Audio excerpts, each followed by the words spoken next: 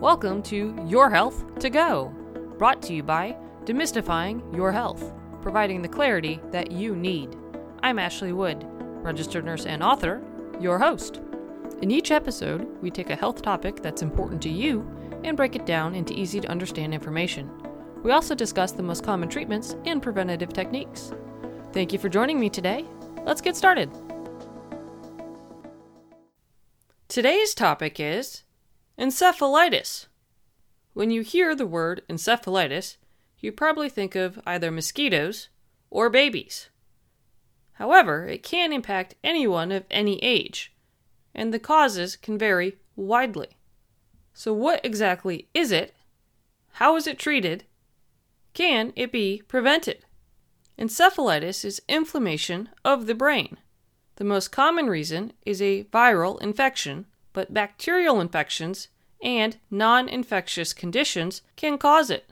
Some of the most common viral agents are herpes simplex virus 1, or HSV1, herpes simplex virus 2, or HSV2, Epstein-Barr virus, which is also called infectious mononucleosis, varicella-zoster virus, which is responsible for chickenpox and shingles, enteroviruses, which are poliovirus or Kawasaki virus, mosquito-borne viruses, such as West Nile, La Crosse, St. Louis, Western equine, and Eastern equine, tick-borne viruses, such as the Powassan, and rabies virus. Certain childhood infections, such as measles, mumps, and rubella, can also cause encephalitis.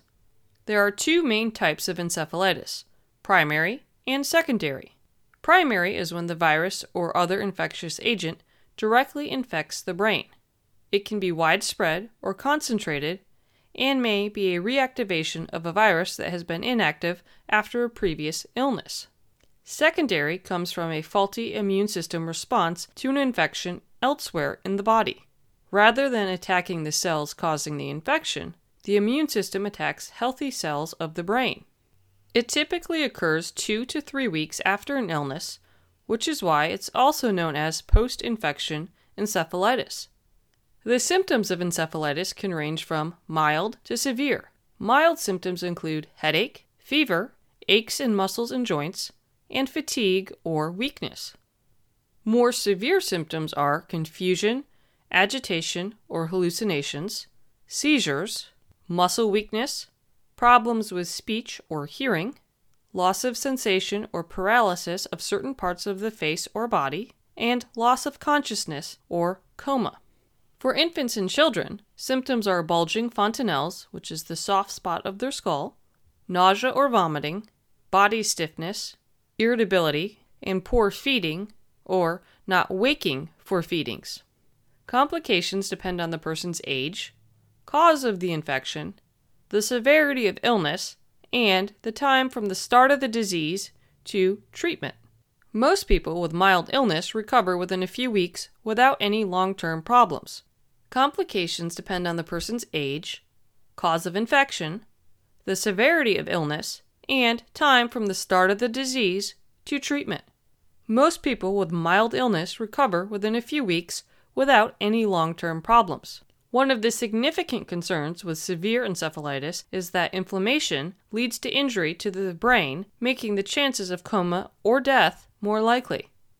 Other complications of severe illness can linger for months or are permanent, and include persistent fatigue, weakness or lack of muscle coordination, personality changes, memory problems, hearing or vision deficits, speech impairments, and paralysis. For mild encephalitis, treatment is usually bed rest, plenty of fluids, anti-inflammatory drugs like acetaminophen, ibuprofen, and naproxen, and antivirals like acyclovir, ganciclovir, and foscarnet. It's important to clarify that some viruses don't respond to these treatments. However, most doctors will start a person on one of the antivirals because the type of virus isn't identified right away. Individuals with severe symptoms may need to be hospitalized because they need breathing assistance, intravenous or IV fluids, anti-inflammatory drugs such as corticosteroids, and anticonvulsants to prevent seizures. If you have complications from encephalitis, you may need different therapies. Physical therapy will assist you in improving strength, flexibility, balance, motor coordination, and mobility. Speech therapy helps you to relearn muscle control and coordination to produce speech. Occupational therapy aids in developing everyday skills and learning how to use adaptive devices. To prevent encephalitis, you should avoid exposure to viruses that cause it. One of the most important things is having good hygiene by washing your hands frequently and thoroughly, especially after going to the bathroom and before or after meals. It's also a good idea not to share utensils or beverages.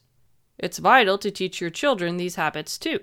Another essential step is keeping your and your children's vaccinations current, especially before traveling. There are several things you can do when it comes to preventing the spread of mosquito and tick-borne viruses. The first should be to dress in long-sleeve shirts and long pants. Try to avoid being out during dawn and dusk when mosquitoes are most active. Also, stay away from wooded areas with tall grasses and shrubs, since this is where ticks live. Another option is to use repellents that contain DEET on your skin and clothing. Do the same for children 3 months and older. Just don't put it on their hands, since these often end up in their mouths. When applying it to the face, spray your hands and then wipe it on your face, because this reduces the risk of inhaling the chemicals. If you're going to use sunscreen as well, put that on first. It's important to note, do not use products that contain both DEET and sunscreen on children, since reapplication can expose the child to too much DEET. For infants 2 months old and younger, cover their infant carrier or stroller with mosquito netting. An additional option for clothing and other outdoor gear is to spray it with the insecticide permethrin. Do not apply this to your skin. Remove any sources of water around your house to prevent mosquitoes from laying their eggs in it. If you notice sick or dying birds or animals in your area, it could be a sign of viral illness and you should contact your local health department. Whenever you're done outdoors, be sure to wash your body and clothing with soap and water to remove the bug spray. Encephalitis can be mild or life-threatening. With the right treatment, you'll be feeling better in no time. If you have any questions or concerns about encephalitis, please speak with your doctor. If you'd like more information, please visit the Encephalitis Society's page. Thank you for spending some time with me today.